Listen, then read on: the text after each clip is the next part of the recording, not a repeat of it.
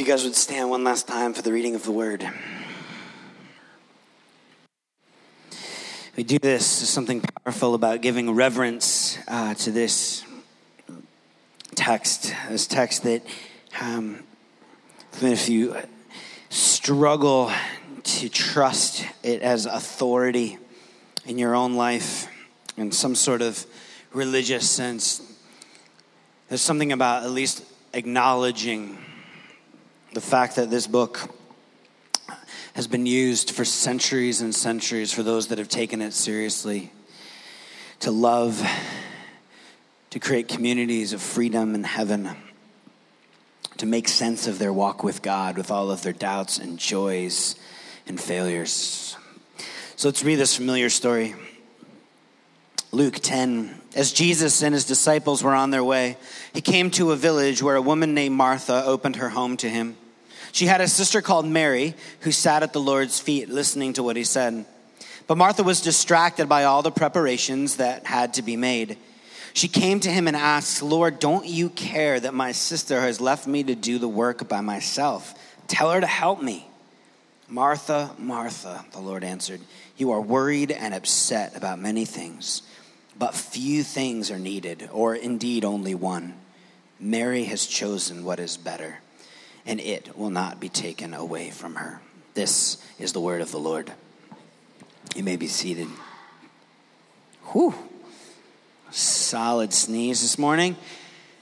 How are we doing with the humidity? I realize every time I actually say something out loud about it, it draws attention to it. A few quick updates just before I begin. Some really phenomenal just feedback already on the service. This was from Brad Rohr thinks he's funny.com. This is, your shirt today is a metaphor for the story of man.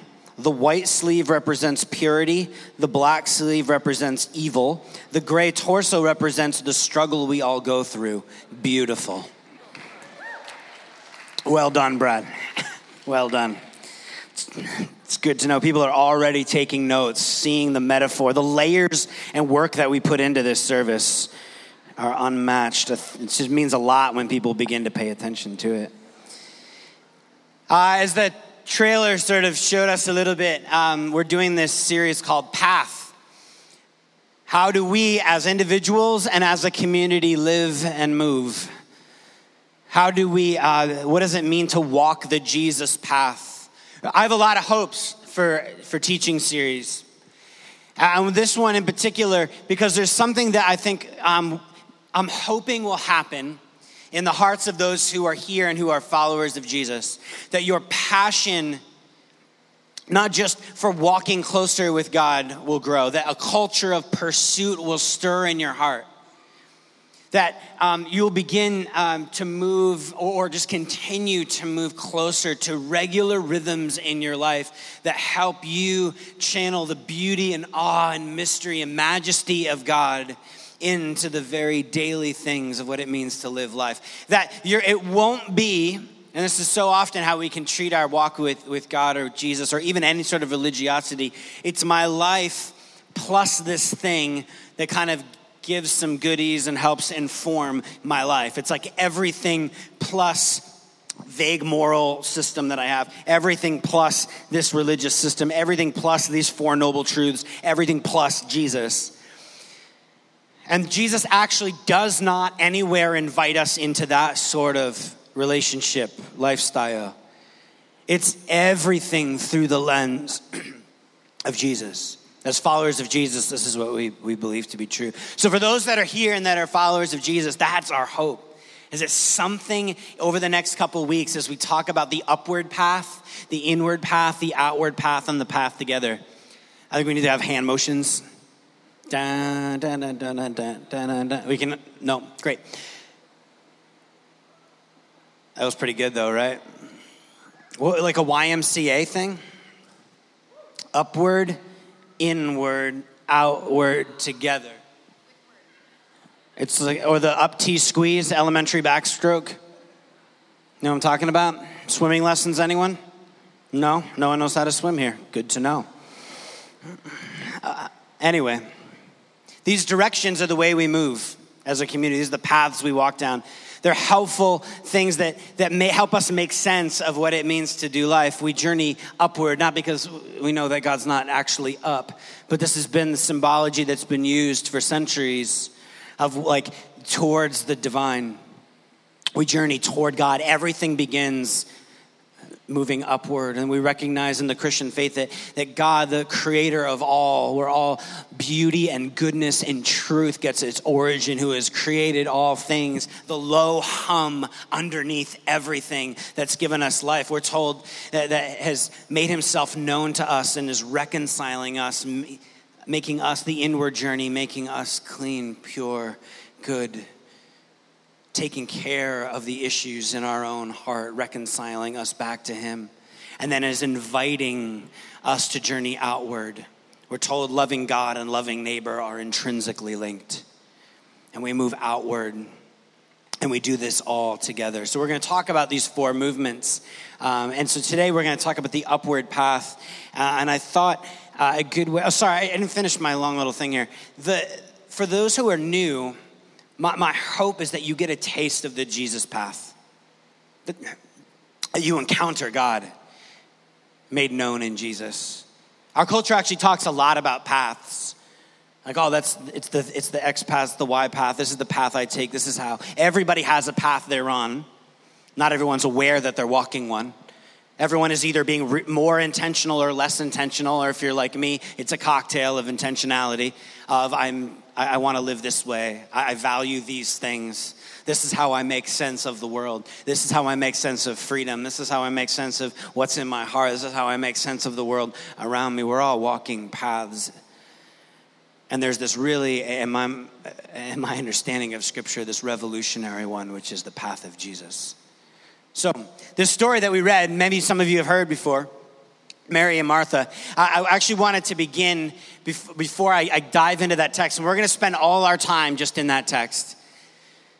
We're going to spend looking at what is the dynamic between Mary and Martha. And I just encourage you, if you've heard this story again, to try to kind of wipe maybe the slate clean a little bit so we can take a fresh look at it. But to talk about the upward path, I first have to talk about the ocean. I have to talk about how in Narragansett on the seawall, if you count 8 benches, you used to be able to do this before the last hurricane, Sandy. You count 8 benches from the beach and you would see a plaque stuck to the back of that bench.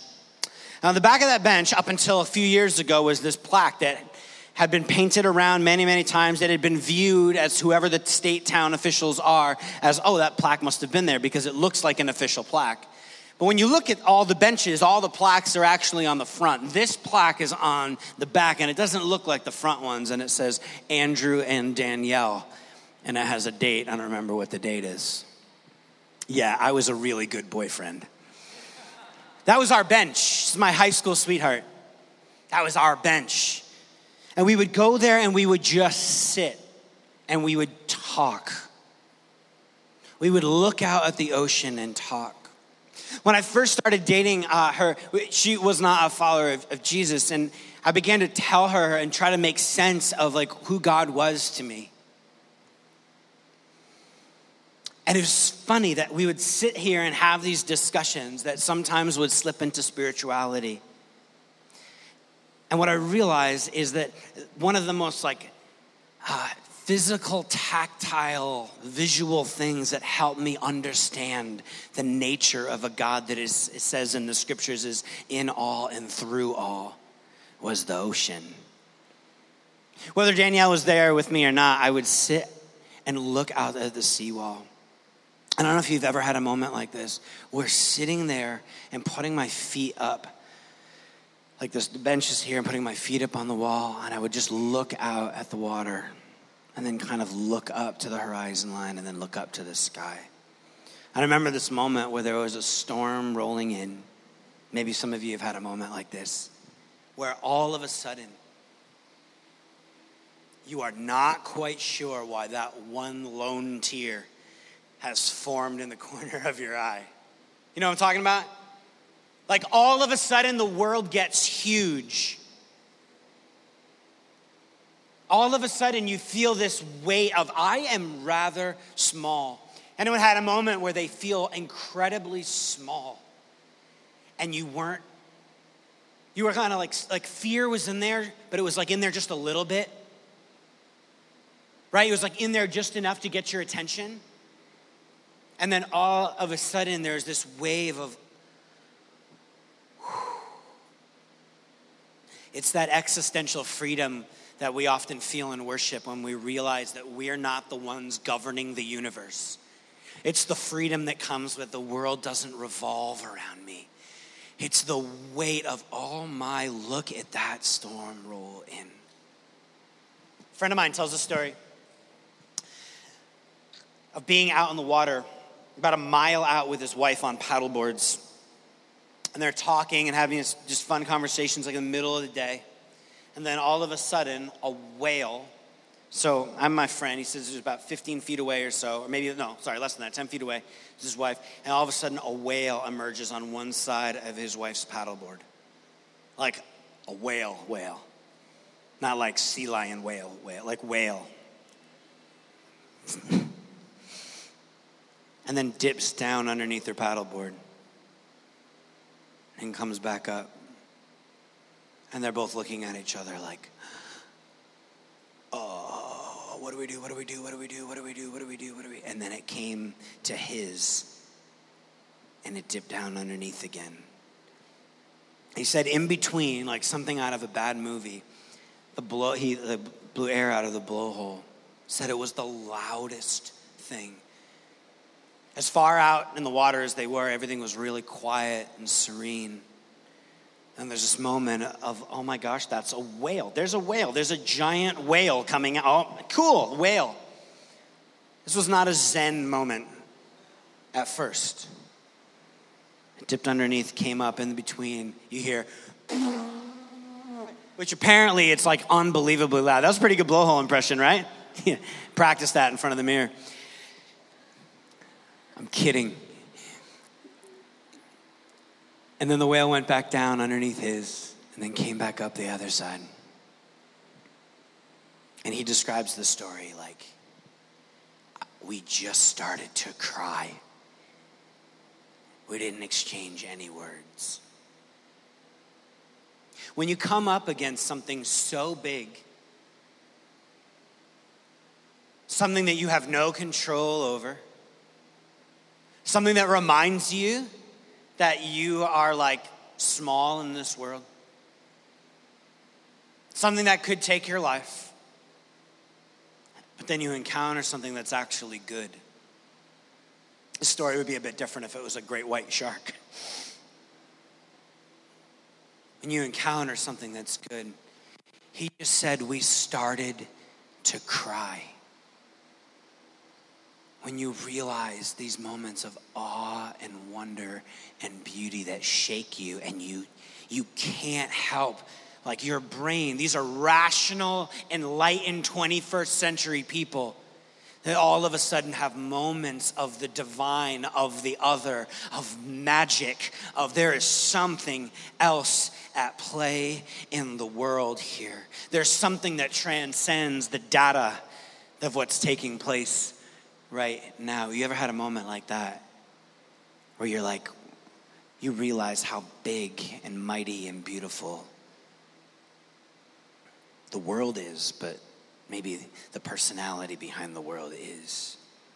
I begin with that because when Mary sits down at the rabbi's feet in this story, I want to speculate for a moment, but I think she has some insight into the personality, the love, the logic below everything else.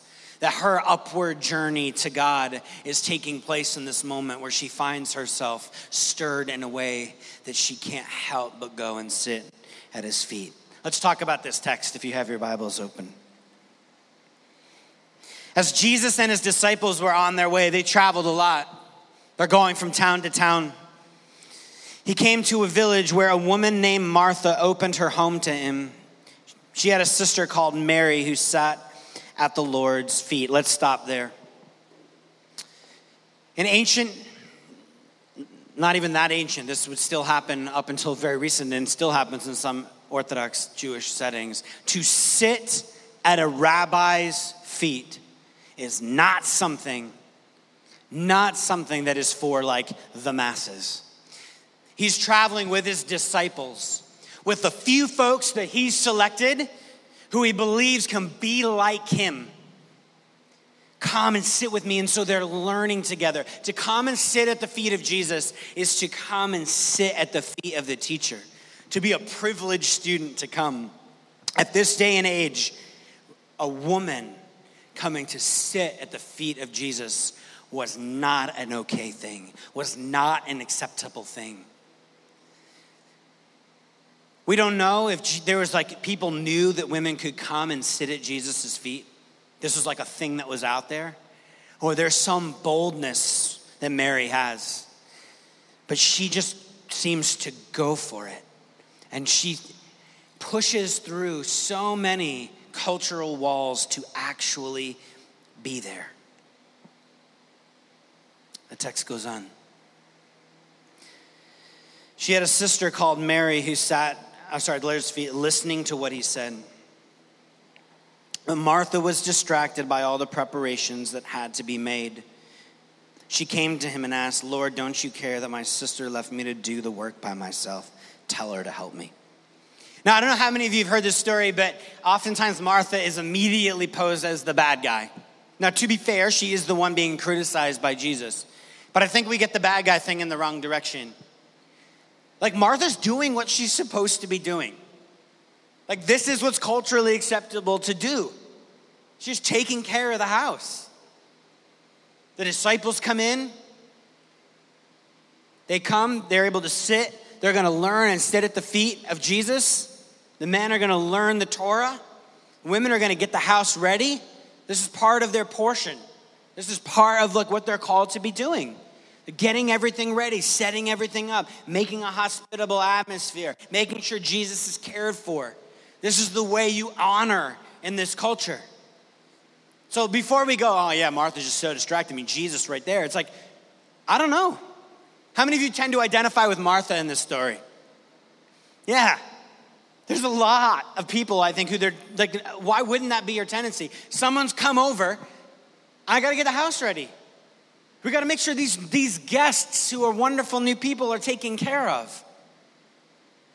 And that's not what Mary does. And so if Mary and Martha were there to get the house ready and your friend ever had a friend just ditch on you? It's like, this is what's going on. Hey, we're trying to get the house ready and they're like in talking to people. This happens in marriages, I think, a lot. Anyone know what I'm talking about? Relationships. Like you're in a relationship with someone and you're like, cool, we got this plan going and we're like getting the house ready, okay. And there's always one person in the relationship who's doing this. This is my teeth gritting for those who can't see me in the back. It's like, come into the kitchen. Come into the kitchen. You don't want to like be embarrassing, but everyone knows that you're ticked off. That's how I like to imagine like what's going on with Martha. Martha was distracted by all the preparations that had been made. She came to him and asked, Lord, don't you care? Don't you care? Like she's not following protocol. She's not doing what she's supposed to be doing. She's left me to do all the work. She's being selfish. That's what Martha's saying.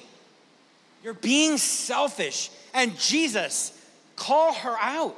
Her expectation is that Jesus will see things just like she does. That is her expectation, which is a reasonable expectation. This is totally okay. Martha is not out of the blocks here, the bad guy. Lord, don't you care? Oh, my sister's left me to do all the work. Tell her to help me. That verse preaches a different sermon, but it's worth just stopping for a minute. Like, tell her to help me. Martha commands Jesus. Commands, this is how things go, Jesus. Tell her to get with the program. I think there's a lot there. Martha, Martha, the Lord answered, you are worried and upset about many things, but few things are needed, or indeed only one. Mary has chosen what is better, and it will not be taken away from her. So this word better, this is kind of where we're going to park for a minute.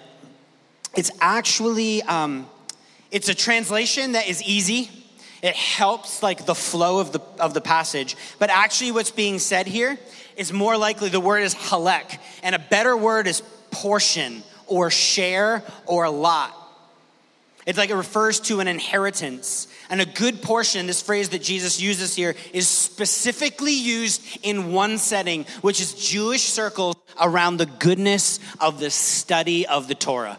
For those of you new to the scriptures, Torah is the first 5 books of the Old Testament: Genesis, Exodus, Leviticus, Numbers, Deuteronomy. It was called the way, the truth, and the life. The Torah was where you understood what it was to walk with God as a good Jewish person. This is how you understood your story. You understood what it was to doubt. You understood what the law looked like. You understood what it meant to live according to God's design. It was an act of grace.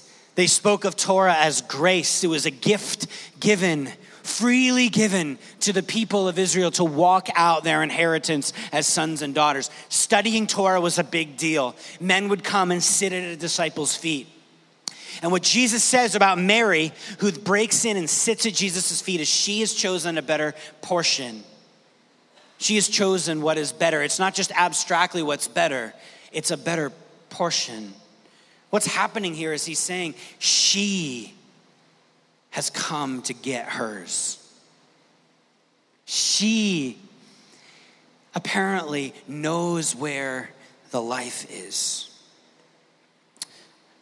Next slide. There's these two, There's these 2 excerpts from some ancient Jewish writings that talk about this phrase portion.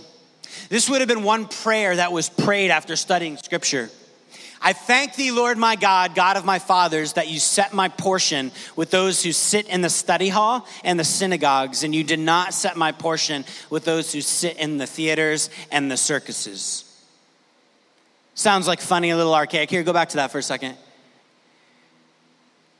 A prayer that you would praise is thank you that today my portion was spent learning the way of God, being influenced by the life and love of the world, not being influenced by other things. It was a prayer that you would pray. This is what's being connected with this passage. She's chosen a better portion. This is Torah language. Jesus is saying, hey, Martha, Mary has chosen not just like what's better abstractly. She's come for her understanding, for her grasp, for her take, for her portion of the life and love of God, which is the study of Torah. Next slide. Here's another example of how portions talked about in rabbinical writings. Turn it over and over because everything is in it. Speaking of Torah, and reflect upon it and grow old and worn in it, and do not leave it. For you have no better portion than this. You have no better portion than the way, the truth, and the life, which is Torah.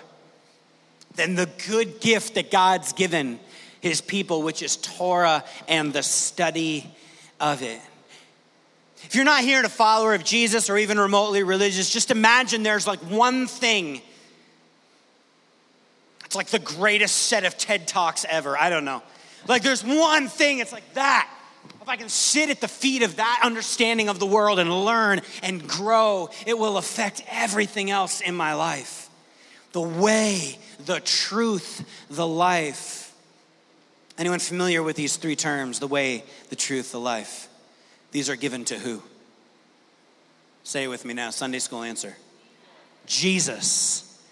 John calls Jesus the way, the truth, and the life. We're told in the Gospels that the fullness of the Torah, of the Old Testament, of the first scriptures given to the people, the fullness of them are found in Jesus. Jesus, he came at the culmination of the ages, and he's showing us what Torah looks like lived out. God sends Jesus to live out Torah in flesh and blood. Martha isn't doing something wrong. She's keeping up with the cultural expectations. Martha is not IDing the fact that the way, the truth, and the life is present in her home. That there is something better than following the passive path of the cultural expectation around her. Martha is not IDing the thin place that exists in that home. Martha is not awake and aware of the upward path to be traveled, to sit and get hers. To sit and to get hers. To be open.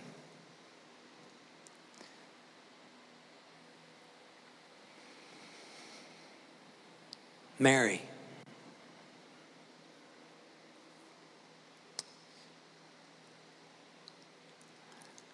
I like to think that Mary had no idea whether it was okay for her to sit at Jesus' feet. I like to think in that moment she is like bucking every cultural norm. We don't know. We don't know if like Jesus had a reputation or not of like allowing women to come and sit. Either way, it does not change the radical nature of what's happening. Mary, Jesus is breaking a dividing line and saying, come, all who are weary, all who need bread, all who are hungry for the things of God, all who want to come and sit and learn. And so Mary comes and she sits at Jesus' feet. She breaks through whatever expectations are there for her to not do that. The value that she has, she values the possession of Jesus, of learning from Jesus, of learning the things of God. And it's seen in the intensity of her pursuit. It's seen in the intensity of her pursuit. Like she wants it. The value of any possession is seen in the intensity of the pursuit. If you want it, you go after it and get it. Unless you really struggle with sloth big time. There's a lot of young folks in their first two quarters of life in this room who are going after what they want. Mary is going after what she wants. The value of the possession is seen in the intensity of the pursuit. You know how bad you really want it. And for her, it's like, what else is there to truly want more than anything else is to know and to live, to be with and Jesus. The value of the possession is seen in the intensity of the pursuit. This is Mary's whale moment. I like to think this is her moment of as she's going to get, Jesus says she got her portion. She was able to come and sit at the feet of Jesus and take hold of the good thing, of the portion that was hers, of the blessing that Jesus had for her in that moment. This is a moment where she is pursuing the upward path. At the Love Providence event that we did a few weeks back, I had a conversation. We were giving out free haircuts. So this is an event we did. We gave out backpacks and school supplies. And one of the hairdressers that was there, I had a conversation with them the next day. And they said they woke up that day feeling so overwhelmingly good. They woke up, they're not followers of Jesus. They woke up and feeling I don't even know what that was. I woke up having just taken 2.5 hours of my time cutting some kid's hair who couldn't afford a back to school haircut. 2.5 hours in the evening. She said there were a bunch of other things, like all of us, that she could have been doing. There were other things out there to get. There were cultural expectations. There were expectations from her significant other of where they were supposed to go. And I almost thought about this after the fact. I'm looking at this passage. It'd be like me then saying, you chose the better portion, didn't you? Just the simple act of 2.5 hours of giving of yourself to someone else caused her and whatever else is going on in her life to wake up in a way that she had not woken up in a long time. Joy filling her heart. It's like a nice little story and a little picture for us of Mary saying, I want the better thing. I want to be where the life is. And it could have been Martha, it could have been her boyfriend, it could have been some cultural expectation manifest as Martha, just saying to her, hey, you really don't have time to go do that thing. I know that's really nice and you can help out and that's great and that'll be good, but there's some stuff over here you really need to do and this is the stuff you need to do. This was not part of her plan or her schedule. Actually, she's chosen the better portion. She's chosen the better thing and it will not be taken from her. There's something that happens when we forsake all else for the sake of the better thing. We don't do it because a preacher takes 35 minutes of your valuable time telling you, hey guys, pursue God more. Take the upward path. Trust me, it's worth it. I'll give some anecdotes and a funny story. It'll be great. Then we'll serve pizza after. You'll feel really convicted. Right? That's not going to be the thing likely that's going to move you. Some of you are like, yes, that would work. Yes, that's why I'm here. No, for a lot of us, right, we actually need to encounter. It's not until we encounter the possession. It's not until we encounter and understand and actually open ourselves up to the reality of who God is. And so this is why we take steps in our community to open ourselves up. It's why we do what we do on a Sunday morning. It's why we develop spiritual disciplines. It's why we gather in small groups and communities, is to open ourselves up to the love and logic and beauty behind everything. Because when you encounter the possession, something changes. Anyone ever seen the season finale of The Office? Anyone big Office fans in here? Yeah? So the season finale of The Office, there's this scene. I want to show you a clip of it. Jim and Pam are this couple that over 9 seasons, well, the first 3, it's just torturous, right? They're courting each other in the office, or Jim's just really courting Pam and it's not really working out. Finally, they oh my gosh, we love each other. And so there's this place where towards the end of the series, Pam is having a moment of doubting not Jim's love for her, but just sort of having a moment of am I really enough for you? Because Jim has made this really big sacrifice to not take a job and stay with her. Keep their family in Scranton, Pennsylvania. You following me so far? Jim has this opportunity to do something, this dream job, sacrifices it for Pam and the family and stays home. Ooh. And Pam, here's some water. And Pam feels awful. She feels awful about this. And she goes to Jim and says, Jim, do you, I can't believe I would be really worth it to you to do this. She's having that moment, right, where you wonder, am I really worth this sacrifice? So that's one part of the story you need to remember. It's a long setup for a clip. Stay with me. Then there's Dwight. Everyone know Dwight? Dwight is having his own moment that's parallel to Jim. And he's wondering, maybe I'm not supposed to ask his current girlfriend to marry him, but he's supposed to actually be with Angela, who's sort of been his long lost, on again, off again girlfriend. Let's watch. There's something about his story,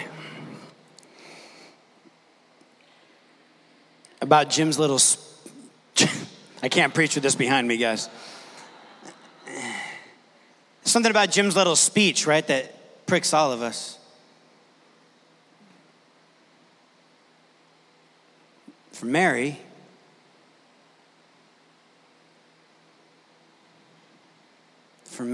there's this sense of, I know where I need to be. Any fear of cultural expectation, any dividing walls that exist. For Mary, her particular set of things that would keep her from sitting at the rabbi's feet, of getting her portion, of sitting and learning and knowing and growing in the things of God. There was nothing that was going to get in the way of that. This passage is not about contemplative spirituality. This passage is about pursuit. It's about the breaking down of walls that Jesus did to say, hey, look at who God is. It says in Colossians 1:19 that the fullness of God dwelt in Jesus. We as followers of Jesus have this claim that all that God is made known in the person of Jesus. Everything, every iota of who God is found in Jesus. That if you want to know what God is like, you can fully in every way that is important and revealed to us, and that is in the person of Jesus. It's an audacious claim. It's a bold claim. And it's a claim that says at the center of the universe is the God that's willing to lay down its life for us. A God that loves its creation so much that it would send himself to us. It's a claim. It's a claim that says this God, before anything else, is a God of love, whose wrath and justice and mercy and patience all flow from its love of us. And that claim is so different at its core than any other claim out there. I love Jim's speech. I had no intention of putting that in this teaching, but I loved it. When I watched that episode the other day, I was like, that's it. He's giving this speech to Jim. He's like, you got to let go of every fear, everything, to know, like, how could I desire anything less than to know what is true about who I am? Why were you created? Why are you here? Why are you the mix of things that you are? And what does it mean to live in service to the thing that is most beautiful and most true and most loving? What if it's out there? What if it's known? What if it's pursuing you? What if it is a way, like what if it wants to pull you in to the path of love, to join God in the renewal of the world? What if? And so for some of us, the what if this morning is where we need to land this teaching before we come to the communion table. What if? The invitation of Mary, I'm going to forsake all else. The upward path is about cultivating a culture of pursuit.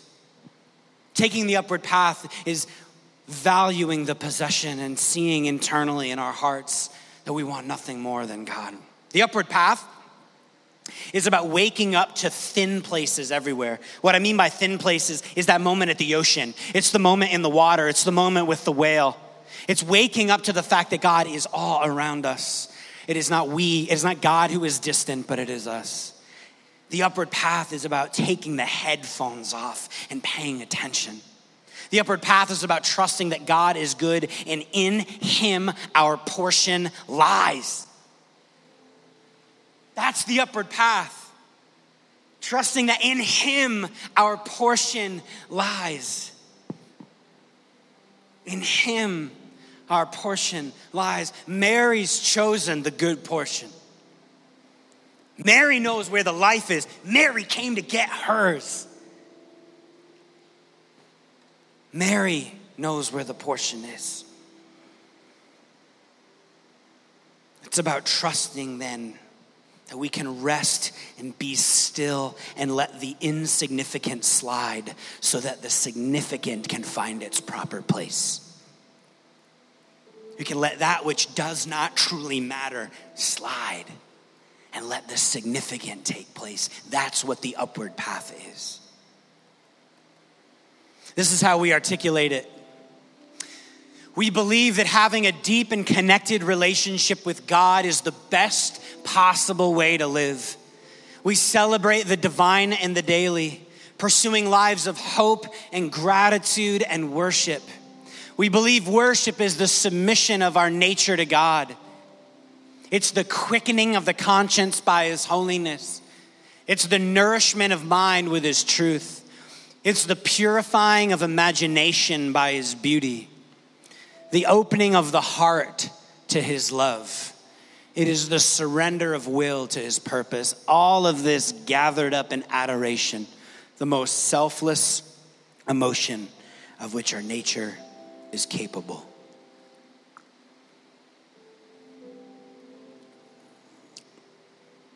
It's the whale.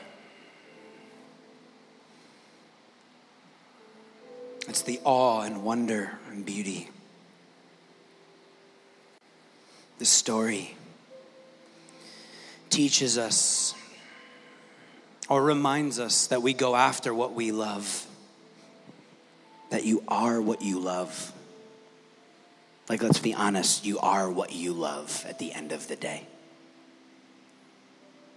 It's what will form you at the end of the day, what you love. It will shape you, it will change you, it will wake you up, it will prick you in the middle of the night, it will challenge you, it will give you rest, it will give you peace. So if I'm sitting where you are, as I've had to prepare this talk, as I've had to be thinking about these things, it has caused me to ID places where it's like, man, God, I don't love you the way I loved you. I don't want it the way I want it. God is not opposed to effort. He is only opposed to earning. God loves you right where you're at in all of your doubts and all of your confusion and all of the ways you're not sure what you want and all of your sin and all of your distraction. In fact, it's that kind of God and IDing that reality that makes me want to pursue even more, to know more and more the heart of the Father. One way we know that is we come to this table. I want to welcome up the servers. We come to the table and we take the bread and we dip it in the cup. That's one little small way every single week we remind ourselves. We remind ourselves of who this God is. And remind ourselves of where the love, where the life, where the portion is. Something about taking the bread, Christ's body broken, dipping it in the cup, his blood poured out. This act of forgiveness and love and mercy that leads to new life reorients my heart for the week. What are the things in your life that need to slide because they don't really matter? What are the things that have a hold on you that shouldn't? What is the path that you're taking that is actually leading you away from the source of life? I pray as we come to the table that we wake up to some of those realities. I pray that God implants them into your heart. And man, I just want to ask, I don't like getting weird about this stuff, but I just love it. I mean, like, we're here, we're a church. Like, if anyone wants to, like, follow this Jesus to begin the upward path, like, you want to do it, like, meet me over here and we'll start. Sound good? Like, anyone here want to be a follower of Jesus? Anyone here have this sense and you're like, I want all the things you're saying, I'm just not sure Jesus is where that is. Wouldn't it be worth trying? This is not a sales pitch for joining a church. This is not a sales pitch for joining a religion. This is I've discovered, as like Andrew, some things that have changed everything about how I see the world. And it's changed thousands and millions of other people. And when it's been faithful and good and true, I've seen it rock the world in ways that we don't have time to even get into and talk about. I could talk for days and years and months about. I've seen it rescue people. I've seen God heal people physically. I've seen people be spoken to in amazing ways. I've seen people sacrifice all the riches that they had. I've seen someone leave Wall Street and go to the mission field. I've seen people leave the work that they were doing and go to a place of like deep, like broken work and actually live out the life of Jesus. The people you're sitting next to, many of you have seen them do that. They've seen others. They have stories of the work of God in their life, of people going, before anything else, I journey upward to God. Before anything else, the lens I see everything through is the upward path. Let's pray.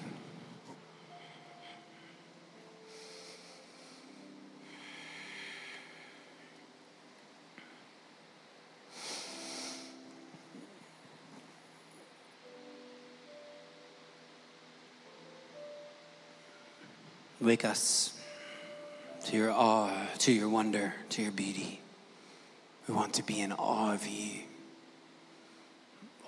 God, I am so thankful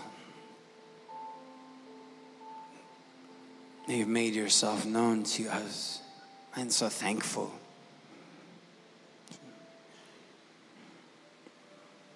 I'm so thankful. I'm so grateful for the gift, Lord, that you have given.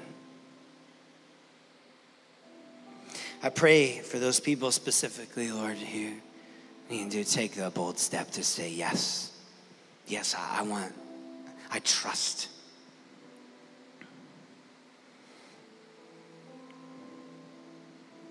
That Jesus is Lord.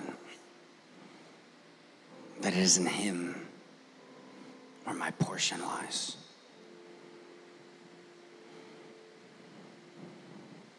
Or fill them with a sense of just strength to come forward and to name that and to begin that path today. God, I pray for so many others who are here this morning. Beginning a new year, I think of all the students. There's so many other things that are going to press on them. I am not jealous of the pressures that are coming at them to have their priorities be all out of whack. So I pray what sits above the pursuit of grades is you. God, I pray that what sits above the pursuit of a relationship sits you. I pray that what sits above the pursuit of earning mom and dad's favor sits you. I pray what sits above, Lord, what rises above the passive acceptance of the paths that are thrown at them from every direction chooses the pursuit of you.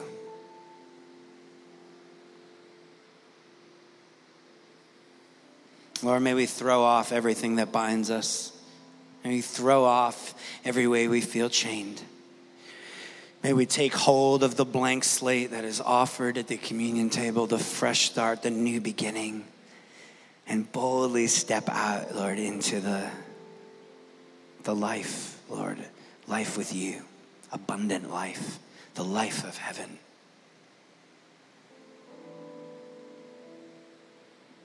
Lord, would your spirit fall in this place? Stir us, Lord, in a new way.